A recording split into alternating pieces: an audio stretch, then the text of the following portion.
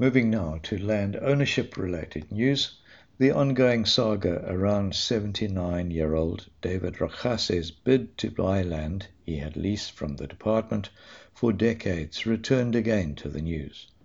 Business Day on the 19th of January reported that while the Department of Agriculture, Land Reform and Rural Development had abandoned its appeal against the judgment that required it to sell Mr. Rakgase the land, it was now seeking a price 9 times more than that indicated in the Pretoria High Court as being just and equitable.